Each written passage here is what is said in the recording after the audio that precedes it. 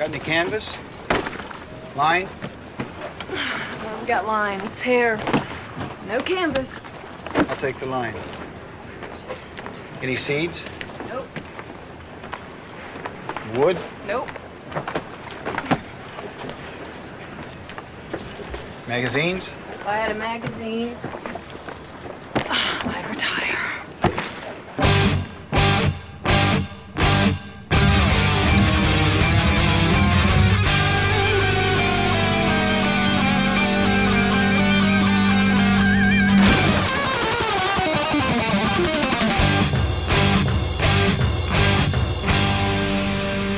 Welcome to the Mad Max Minute Presents Waterworld H2O Minutes at a Time. I'm Rick. And I'm Julia. And today we're talking about minutes 17 and 18, which begin with the Mariner arriving at the trading barge and end with Helen pouring the Mariner some pure hydro. We wrapped up last week with the Mariner walking to the trading barge, and we pick up with him actually arriving in the little seating area and surveying it. I can only imagine what's going through his head, seeing that it's not as full and bustling as he would probably like as a representation of a trading area.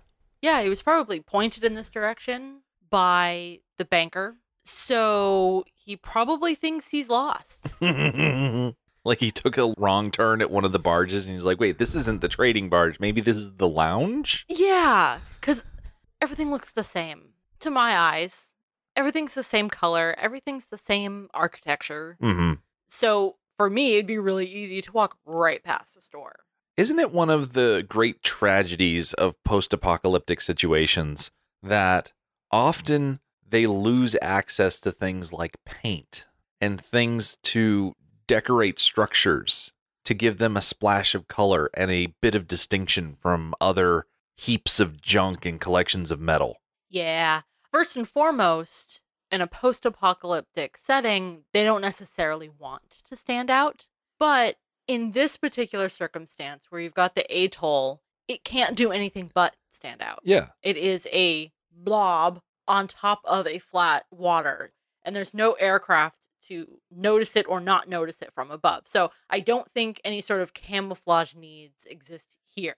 They just don't have pigments. The Far Cry games are typically set in the real world. They feature a protagonist going up against a crazy guy who's in charge of an area, and you go through and you liberate it bit by bit. Well, Far Cry New Dawn is a follow-up to the fifth Far Cry game, but it's set in a post-apocalypse.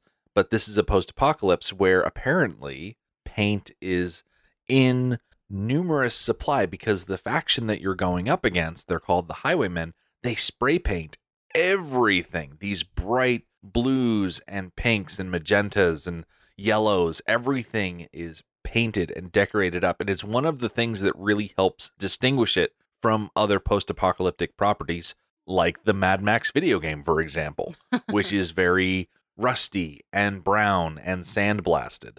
Yet society has great use of color. Perhaps the most important, like you said, is to distinguish between one faction and another. That's incredibly important.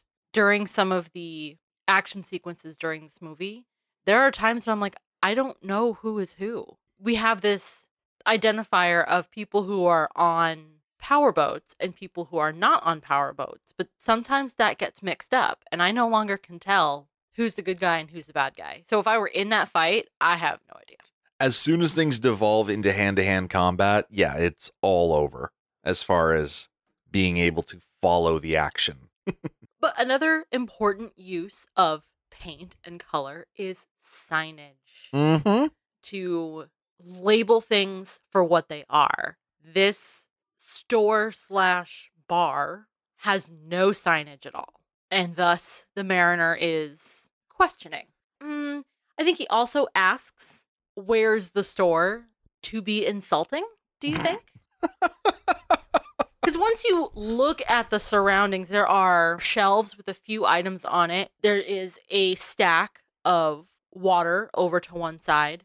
There are dispensers for water on the wall. It's clearly a store. Not a well-stocked store, but it's clearly a store. So perhaps his asking is purposely to be insulting. I wouldn't be surprised if that was a thing. Yeah. I don't want to gloss over that as Kevin Costner approaches the bar, he's walking up the steps and he totally misses putting his foot fully on the step and his toe slips and the barfly reaches out as if to catch him. I am not fully convinced that that was on purpose. No, I think that was absolutely an accident.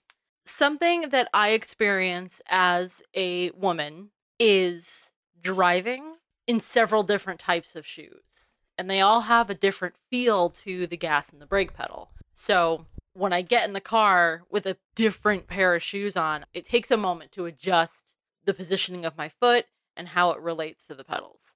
On that same token, when you're walking up the stairs, how you have to move your feet is different depending on what kind of shoes you're wearing. So I absolutely believe that this was Kevin Costner wearing ski boots, which are not meant to be walked in, catching his toe on the step. Yeah. Totally believable. It's so typical of the Mariner to play it off as if it didn't happen. Oh, yeah. He's so prideful and insular that there's no way that he would joke it off or even thank the barfly. No. It's small, but I saw it and I was like, oh my God, that's great. Getting up to the counter, you mentioned, he asks, is this the store? Specifically, Helen, who is doing her own thing. It's very Law and Order Extra type acting where you're doing a thing, someone walks up, and you keep doing that thing while they talk to you. I looked at Jean Tripplehorn's IMDb. She's never actually been in an episode of Law and Order, but she's in the process of pouring water into a receptacle, and she just turns her head and says, help you. And he's like, yeah, where's the store? She's just like, you found it. Yep. It reminds me of in Star Wars, I can't remember which one, you'll know, the whole fly casual thing. Oh, yeah. She's working casual. The Mariner observes that they don't have much. He's a regular Sherlock Holmes. The tone of which he says, you don't have much. Is he trying to be casual or maybe flirty in a way? I'm wondering what your take on it is. In the novelization, before he enters the atoll, it mentions that he gussied himself up quite a bit. Like he's really trying to put his best foot forward. And the movie didn't really do that. They didn't show him cleaning up. They didn't show him putting on his best clothes. We got little hints of it. He attempted to clean his teeth. This is another hint of it. He's trying to be sociable. He's trying to be light. He realizes that this woman has a lot of power that he needs. She has the goods. She is going to set the price. Mm-hmm. She is going to decide what she is willing to sell him and not sell him. So I think the where's the store line was meant to be a little jabby, but then he realized that she is the store and he lightened up a little bit. Would you like to hear how the book handles his approach? Oh, yeah. All right. As the Mariner stepped to the counter, Helen was careful to hide her interest in this stranger who'd brought that precious dirt to Oasis. Help you? She asked. Maybe you could direct me to the store. She knew how pitifully bare the shelves were behind her. Afraid you're looking at it, she said. I'll take all the hydro you've got in storage. She frowned. You'll close me down. You'd run out sooner or later, wouldn't you? Got any canvas? Any line? We got line, she said, but it's hair, no canvas. Any bread? No. Wood? Just the shelves on the wall, stranger. Oasis is what they call the atoll. Oh, okay. Something in there that piqued my interest was that she was trying to hide her interest in him for the sake of negotiating power, I would think. You don't want to show too much interest. We also see in the beginning of this minute that he is being followed. Mm-hmm. The whole place has interest in him. So that drives me into the whole she's trying to work casual feel that we get from her during this introduction. Right. It's a sticky situation because she's absolutely right about him having enough capital on hand to clear her out, to completely shut down anything she has in storage. Yeah, and he's also right. What difference does it make if you get rid of it now or over the course of a week? You're getting the same amount of credits, so what does it matter? Mm-hmm. The insinuation that give me all your water, you're just going to run out anyway, it doesn't make a lot of sense to me. I don't like how this movie handles pure water, because the more research I do about desalinating water, the easier it seems to become. Yeah, I mean, where did she get this water? She desalinated it. Yeah. So that's a renewable resource. I've mentioned this before, but when you look around the atoll and you see the giant sphere-shaped metal structure, that entire thing is a desalinator barge. That whole boat, I guess boat might be a strong word when it's all structured together into an atoll, makes it more than just a boat, but I digress. They should, in theory, be able to make so much fresh water that they really shouldn't have to worry about it. Something that occurs to me is that the water that she sells is surplus after rations have been taken. Oh, that's a good point. Because not all of their water is sold through her. Mm-hmm. Everybody gets what they need, and then surplus goes to her to sell. Or maybe she has to buy it. Is she an independent entrepreneur, or is this a company store? We don't really know. They really do not spend a lot of time talking about the economics of a closed system like the atoll. It's so tricky because they are so strictly regulated for population. No one really stays for long term. The only sort of outside influence they get are these drifters that come over every so often. It's a mystery. On the surface, I like the company store idea, that this is a group of people who all work commonly together. But then we know that there is a currency system involved, the credits. So there has to be some kind of merging of those two systems. I'm not really sure how that would work. And honestly, I don't know enough about different systems of governing to know which one is better. I like the idea that this is an insulated group of people who have everything in common and take care of each other and there's enough for everybody. But people tend to rebel against that type of system. It's funny that we have so many questions and so many wonderings about a society that is going to be, for the most part, completely wiped off the face of the water. Yeah, like within 24 hours, they're going to be gone. So Yeah. It does not really matter. It is a grim outlook. It is. It is a very grim outlook. I think these things are worth wondering about anyways, because they do have relevancy in our world. Yeah. In our current political climate, we are fighting our system of government because some people think it's going too far one way and other people think it's going too far the other way. And so these words like socialism and fascism and democracy and republic, they come up a lot to us right now. So knowing about them and what they mean and how they actually function for the people is important.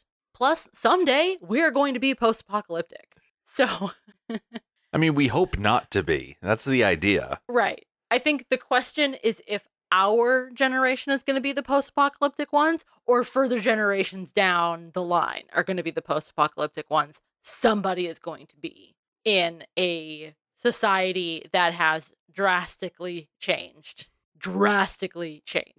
someday. So we might as well figure out how to do it. Yeah, I guess. Hey, do you want to get to know Jean Triplehorn a little bit? I really, really do. She is my favorite actor in this movie. So I am quite looking forward to the following discussion.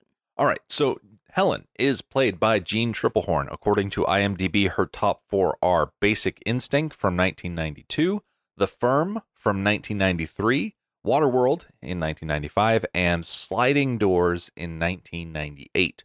Jean Marie Triplehorn was born in Tulsa, Oklahoma on June 10th, 1963. She developed an interest in performing through her father, guitarist Tom Triplehorn, who at one time recorded with the pop group Gary Lewis and the Playboys on such hits as This Diamond Ring. She graduated from Edison High School and began her career as a local radio and TV host. Educated at both the University of Tulsa and the drama division of the Juilliard School in New York City, Triplehorn made her major TV debut in a supporting role in The Perfect Tribute in 1991. The next year, she made a big splash in her second lead in Paul Verhoeven's thriller Basic Instinct. She earned a huge break when she replaced a pregnant Robin Wright in the role of Tom Cruise's wife in the box office smash The Firm. Her smart work in this film afforded her the opportunity to work opposite other top guns in the industry, including Kevin Costner in the futuristic Waterworld, Gwyneth Paltrow in Sliding Doors, and Hugh Grant in Mickey Blue Eyes. On stage, Tripplehorn played the role of Masha in Anton Chekhov's The Three Sisters opposite Amy Irving and Lily Taylor. Prior to this, she appeared off-Broadway in John Patrick Shanley's The Big Funk in 1990, then co-starred with Val Kilmer in a 1993 production of John Ford's 1630s play 'Tis Pity She's a Whore. In 2002, Jean was one of a revolving door of guest stars to appear in the Actors Alley play The Guys, a tribute to the valiant firefighters of the 9/11 attack. In the 1990s, she maintained a roller coaster relationship with actor-writer Ben Stiller. Engaged at one point in 1993, she even appeared on his early 90s TV show, The Ben Stiller Show. But the union broke up after 6 years, and in 2000, Jean married actor Leland Orser of TV's ER. They appeared together in the TV movie Brothers Keeper and the film Very Bad Things and Mourning, the first being in 1998, the second being in 2010, the latter movie being written and directed by Orser himself. The couple has one son who was born in 2002. In more recent years, Tripplehorn has played such roles as Barb Henriksen, the senior wife of polygamist Bill Paxton's 3 live-ins in the HBO drama Big Love. She played Jackie Kennedy Onassis in the TV movie Grey Gardens, Alex Blake in the series Criminal Minds, as well as Eleanor Schlafly in the political miniseries Mrs. America, starring Cate Blanchett. A few things that I know her from was on my recent run through of New Girl. She's on that show a couple times, I think like 2 or 3 episodes. Her character's name is Uli. And also, a surprise for me, a podcast that I listened to called Exeter. She plays the main character, Colleen. And it is a murder mystery investigative fiction work. Oh. It's got 2 seasons. They're very good. I blew right through them. And I think the intention is they're going to keep going. They're very recent. It was excellent. So yeah, it's called Exeter. I'm a big fan of Jean Tripplehorn's. I like that she has a distinctive look to her face. She's very beautiful. She's stunningly beautiful with those cheekbones. And she's so striking that she's easy to pick out of a cast. I probably know her best from Sliding Doors. She played to call her a villain is a strong word. But she does some villainous things. She's not the villain of the movie, but she does some bad things. Mm-hmm. I can't say that I'm super familiar with any of the movies that were listed in her top 4. I've never seen Basic Instinct. I've never seen The Firm. I think I've seen bits and pieces of Sliding Doors because you watched it and I was in the house at the time. Yeah. She does seem to gravitate towards those heavy dramas. Mm-hmm. Yeah. Kind of surprised that Waterworld is one of her top 4 because she does have a great body of work. And Waterworld, while she was the co-star of Waterworld, I don't know. I don't know. I just don't really imagine this movie as a top 4 type movie. Yeah, I'm looking at her IMDb list right now, and I'm not quite sure any of the other movies beside Waterworld really stand out to me as something I remember or recognize. But then again, hey, I'm probably not the person that you necessarily want dictating what's in your top 4 on IMDb. Yeah, she doesn't really seem to be an actress that is geared towards you. I will say, though, that there's a moment when she's putting the water up on the counter that we get a phenomenal look at her bicep. It is glorious. You can tell that the character has been hauling around these large jugs of water because these are a couple gallons and a gallon of water is 8 pounds. So there's at least 25 to 30 pounds for each of those. And she moves them around easy. She's got the arms for it. Okay, speaking of those containers of water, the Mariner, obviously, seeing that there's not much in the store, says that he will take all 6 Gs. And I'm assuming that a G is a gallon. Yeah, except these are more than a gallon. Yeah, I'm looking at them, and a gallon of water is probably about half the size of those containers. Yeah, I'm thinking those are maybe 3-gallon containers, and they're not full. No, certainly not full. There's at least 2 gallons of water in there, probably more like 2.5. I'm not a fan of how the water looks. Nope. It's definitely green. Well, we were talking last week about algae Mm-hmm. and its place in water and its cleansing effects. And we supposed that they might have 2 different classifications of water, which we actually see a hint of when he asks for a cup of water. She starts going out of one jug and he says, no, pure hydro. And she goes to another jug. The other jug is much clearer Oh, absolutely. than the first one. So I think we were right. There are 2 classifications of water. Okay, I'm starting to think, as I'm looking at these containers, that they are only half full. So if they are 2-gallon containers, they probably only have 1 gallon in them. So it makes a little That's just, more no, sense. There's more than a gallon of water in there. So think of a gallon of milk. Yeah. Well, a gallon of milk in the standard milk jug form, its footprint is only maybe 6 by 6. Mm-hmm. Maybe a little bit bigger. Maybe it's 7 by 7. The footprint of these is more like a foot. Like a 12 by 12, yeah. Like a 12 by 12. That's going to bring the water level way down.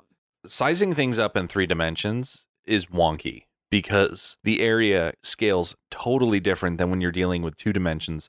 If we wanted to do the math, we could. If these squares, It's not hard math. If these squares were a solid 12 inches by 12 inches by 12 inches and there was only 1 gallon in there, that water should probably be closer to a quarter full. Yeah, I think so. I don't know what he means by a G. It's entirely possible that it's a completely different unit of measurement. Why on earth would they still be using our units of measurement? No other time so far have they used units of measurement that we have understood. Oh, the kilos. They kept that. But like distance is completely different. Mm-hmm. The metric system doesn't have any unit of measurement that I would label a G. So I don't think that's taken from our units of measurement. I don't think it's a gallon. Also, they could call it a gallon, and it's not actually a gallon anymore. It's not our gallon, I should say. It's their own version of a gallon. I would assume, though, that it's based on weight. I would assume a G is some sort of weight measurement. Okay, that makes sense. I was just thinking how plastic floats.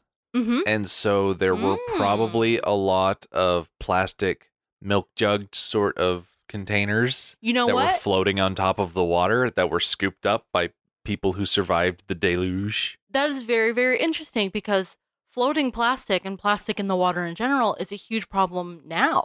So you can go out into the ocean and you can find all sorts of trash Yeah, in you've got the ocean. the- Nets and plastic bottles of various sorts and all kinds of stuff. So that trash would absolutely be a resource for these people. Can you imagine if someone in Waterworld were to find the Great Pacific Garbage Patch? Yeah, I was thinking about that. I would imagine that's probably used up by now. Whatever society was left when they decided, okay, we are leaving land because it's diminishing quickly. We are now boat people. When they made that transition, it probably would have been smart for them to gather around that, to have that as a place where this is our center now, because it has resources that we're going to pick through and take and reuse. So I imagine the bulk of that probably would have been used up relatively quick. Now, finding a plastic jug floating in the water is probably more of a rarity, hundreds of years down the road. Definitely more valuable at this Mhm. point. Mm-hmm. Because I can't think of where else they would get containers like this. Yeah, and uniform containers. Mhm. There are 6 of the same container of the same size. That seems kind of incredible to me. Oh, and when a ocean-going trader, a drifter, comes and buys water from you in this manner, is he buying the water and he has a container on his boat to pour the water into and return the vessels to you? Or is he buying the vessels as well? I'm pretty sure he's buying the vessels as well. Because that seems awfully valuable, those vessels. Yeah, when you think about it, what's more valuable, the renewable resource inside the container or the container itself when Right? you can't get more containers on a regular basis? Yeah. Coming up with clean, potable water, it may not be the easiest thing, but it's doable. So it is renewable. And yeah, those plastic containers. I don't understand how she even has 6 of the same container. I think it would be much more realistic for a drifter of the mariner style to have a cistern on his boat. Mm-hmm. Pour the water that he purchases or makes into that cistern, probably 2 different cisterns, one for each quality of water, because you certainly don't want to mix them. I would love to see in an atoll situation a hose that comes off of the desalinator barge and down onto boats to fill cisterns. Kind of like how you have these water towers next to railroad tracks that they would use to pour water into steam locomotives. Yes. Well, that would suppose a certain level of surplus. And maybe they don't have that level of surplus. But also to your point about how the mariner should have a cistern to store his water in, if all he was using for water was that little filter system of his, that's not a lot of water to hold in reserve. Like, I looked, according to the National Academies of Sciences, Engineering, and Medicine, the average man should have 3.7 liters of fluid a day, and the average woman should have 2.7 liters of fluid a day. And that covers both the water that you drink and the food that you eat. Mm-hmm. So if you eat something that is moist, that counts as fluids that your body can extract from it. If you're eating nothing but dry rice, then there's not a lot of fluid in there, so it doesn't count as much. But you get the idea. Yeah. About 20% of daily fluid intake comes from food. So take the numbers I said, bump it down to 80% of that total, and that's the water. That's a lot of water. 3 liters is a lot of water. 3.7 liters is essentially a gallon. When people say 8 glasses of water a day, a glass is typically 8 ounces. That's 64 ounces. That's a gallon. Yes.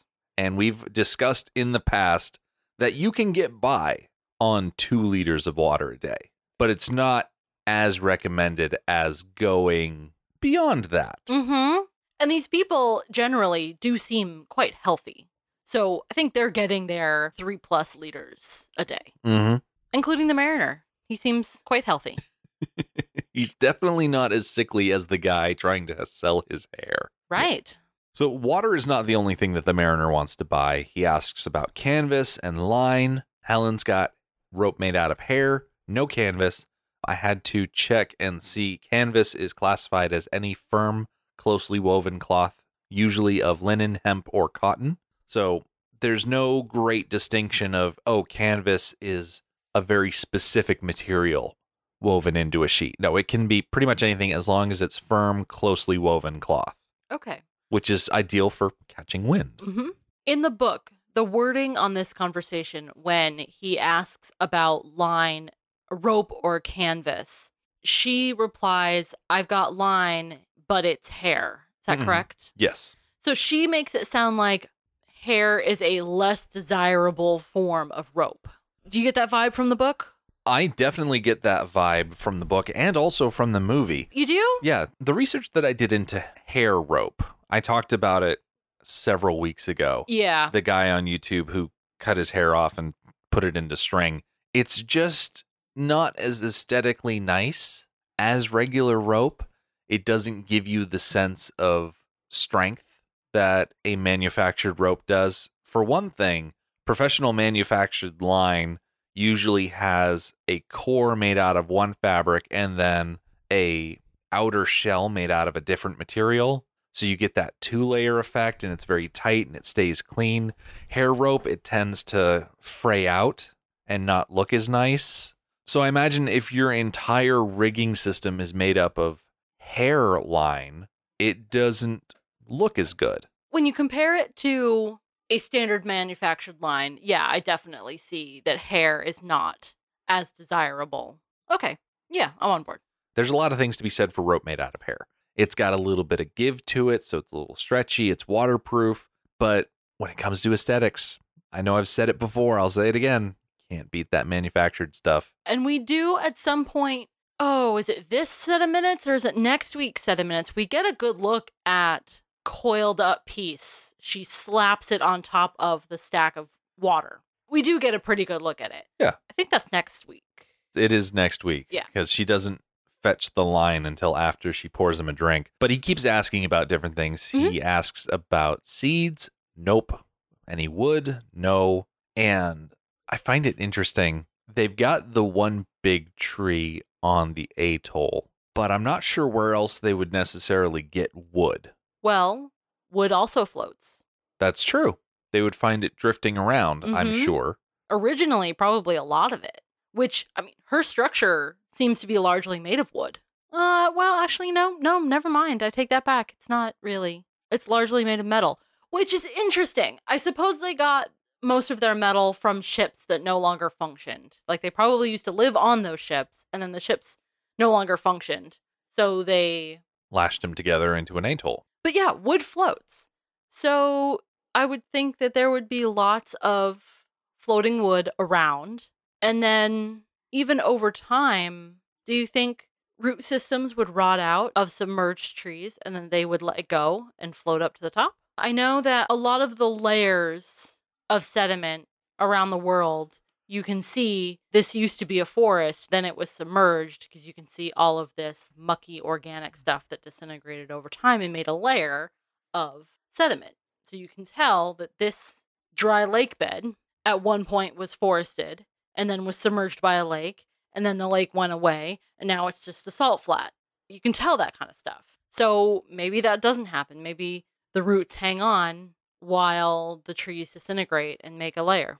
So I'm looking at an article on the Associated Press, which I usually trust implicitly because they are just the Associated Press. They're very neutral on most things. And this article is about how flooding affects trees. Flooding harms trees by depleting oxygen levels in the soil. Roots need oxygen for growth and respiration. When oxygen is depleted in flooded or saturated soils, this leads to root death, buildup of toxic compounds in a tree, and reduced nutrient uptake. However, if flooding occurs during the dormant season, when the trees are not actively growing, they tolerate it a lot better, especially because some trees, their roots sort of band together and add for extra structural support. Because not only do floodwaters deprive the soil of oxygen, they also tend to move that soil out of the way. It speeds up erosion. So it would make sense that if the ground were to wash away under a tree, you would see that situation where a tree would then float to the surface. Mm-hmm. It makes sense, for sure. So the tree would only float if it wasn't already completely saturated by water. So there's plenty of, I'm just thinking about like lakes and rivers and stuff. There's plenty of wood that's just hanging out on the bottom Mm-hmm. because it's saturated by water. But then there's plenty of like driftwood that washes up on shore that is floating wood. So I think you're going to get both categories of floating and sinking. Mm-hmm. But there's an awful lot of wood on this planet.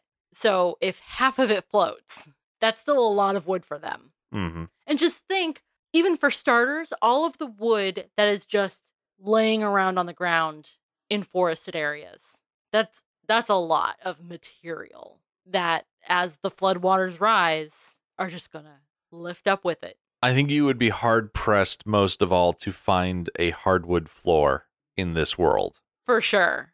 I For sure. don't think you're going to find a lot of milled planks or anything like that. Okay, so the subject of wood structures, like our house, is a wood frame building. So how long is this building gonna last under floodwaters? Certainly not 500 years. It's gonna disintegrate and become structurally unsound probably pretty quick. Mm-hmm. And wood that is used for building structures is pressure treated, right? Does that mean it floats or does that mean it sinks? I think it means that it floats because pressure treating is all about weatherproofing. That's right. It's about keeping the water out. Mm-hmm. So there should be lots of like building material, wood, floating to the surface. There should be a lot of wood in this world. A lot. However much wood there should be, there's no wood here on the atoll. And the mariner continues asking about magazines, and Helen says something that confuses me. She says, if I had a magazine, I'd retire. Yeah. And the line confuses me because we see later on, Gregor has a whole phone book. If it's the paper that's valuable, then there's already a lot of paper in this atoll. I think there is value to the paper. I think there's a lot of value to the paper. I think there's also value to the item as a whole of a magazine. Something that is relatively complete. Something that is an artifact of a time gone by.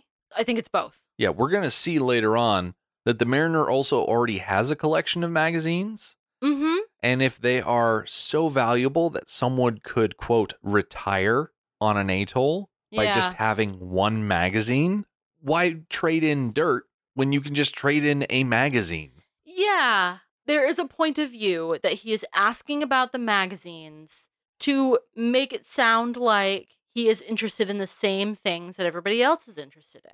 That if a magazine were available, he has the currency to purchase it. But it's something that's so unnecessary to his own personal survival. It is a luxury item, and it surprises her. It doesn't really seem to be a good covering my reputation question. Mm-hmm. Not like the other things he asks for. Of course, he wants wood and line and canvas. Those are necessities. Magazine, I don't know. Maybe it was a dumb question. It shows that people are so starved for something new, something novel, something entertaining in this world that they will pay anything to get their hands on a magazine. That point of view definitely sparks awareness in me that we take our level of available entertainment for granted. I think every time the Wi-Fi goes down, Oh, that my becomes goodness. incredibly apparent. We had no power for a little less than 24 hours a couple of weeks ago for a tropical storm that came through. It was rough. It was embarrassingly rough. Well, it was also rough because the pump that feeds the water for the house is electric. Yes. So we had no water. We had no air conditioning. It was rough in many ways. Honestly, the hardest part was that we had no entertainment. Especially once it got dark. Right. It was a weekday, so I had to call out of work. I couldn't work. So during the day, I read for a little while, but I still had to be next to a window to read. And then once it got even a little bit dark, it was done. The Mariner does this move where the barfly has not shifted his position since the Mariner has arrived. I want to talk about this. And the Mariner takes his hand, puts it on the barfly's shoulder, and physically pushes the man away. And I will admit, the barfly is essentially leaning over the Mariner, but the Mariner put himself in that position. Exactly. The barfly was there first. Yeah. This is a situation where there are 3 urinals, and the barfly was using, let's say, the leftmost urinal, and the Mariner came in to use the center urinal. That's the Mariner's fault right there. Absolutely. That is a long counter. He did not have to saddle up right to the middle of it. He could have moved to the other end. If he didn't want to be social, he shouldn't have stepped up right next to the stranger. It drives me nuts. It just drives home that he is an asshole. Mm-hmm. And the way he does it, he physically pushes the man. It's incredibly rude. He didn't say, hey, can I have some space? Honestly, he should have moved himself. It would have been rude even if he said, hey, can I have some space? It's just, I hate it so much. I hate it so much. It's a classic example of the Mariner just being a terrible person. So Helen offers him something to drink. He asks for a cup of hydro, and she puts out a little dish of what look to be biscuits or cookies. And I like that bars in this world are still doing that. You give someone something salty to munch on, like peanuts or pretzels, and it makes your patron thirsty, so they order more drinks. And Helen goes over to the water dispenser, and she's about to pour him what I assume is the standard grade of drink. And he specifies pure. And Helen does this move where she throws up her hand a little bit and steps over to the pure thing. And I've worked retail before. I know that customers can be trying at times, but I find it hard to fault the Mariner on this one because as the retailer, it's essentially her job to clarify which grade of water he was asking for. Yeah. Like one time I was at a restaurant and I'm a water drinker. I don't drink soda a lot. So I asked for water with my meal. And she asked me, do you want bottled water or tap water? I was like, I'll take tap water. I'm good with tap water. Which was an appropriate question because tap water is free. Bottled water costs. So it's an appropriate question. And if she had just brought me a bottle of water, I would have been like, no. I'm not paying for water. I'm good with tap water. So it was an appropriate question for her to ask. Side note, she did ask in a very condescending way. Like, oh, because I drink tap water, I'm dirty. But that's beside the point. At the tail end of these minutes, we see the Nord. He's sitting by, he's watching this interaction that the Mariner is having with Helen, and he rises to his feet and starts moving towards the counter. And meanwhile, Helen is corking the container. She returns to the counter. She uses her little ladle to fill up the Mariner's drink, and we end with the Nord approaching the counter. So we'll get to see that interaction next time. The Nord is going to try to make friendly with the Mariner, and we'll finally get to see this little girl that the Hydroholic was talking about the other week. The Mad Max Minute podcast is a fan project by Rick and Julia Ingham. Waterworld was written by Peter Rader and David Toohey, directed by Kevin Reynolds, and presented by Universal Pictures. Mad Max Minute is produced and edited by Rick Ingham. Our opening music is Verdi's Dies Irae by Daniel Batista of danielbatista.com.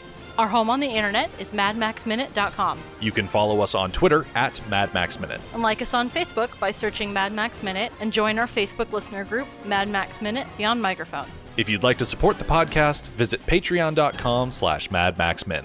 Thank you for joining us for Waterworld Episode 9. See you next time.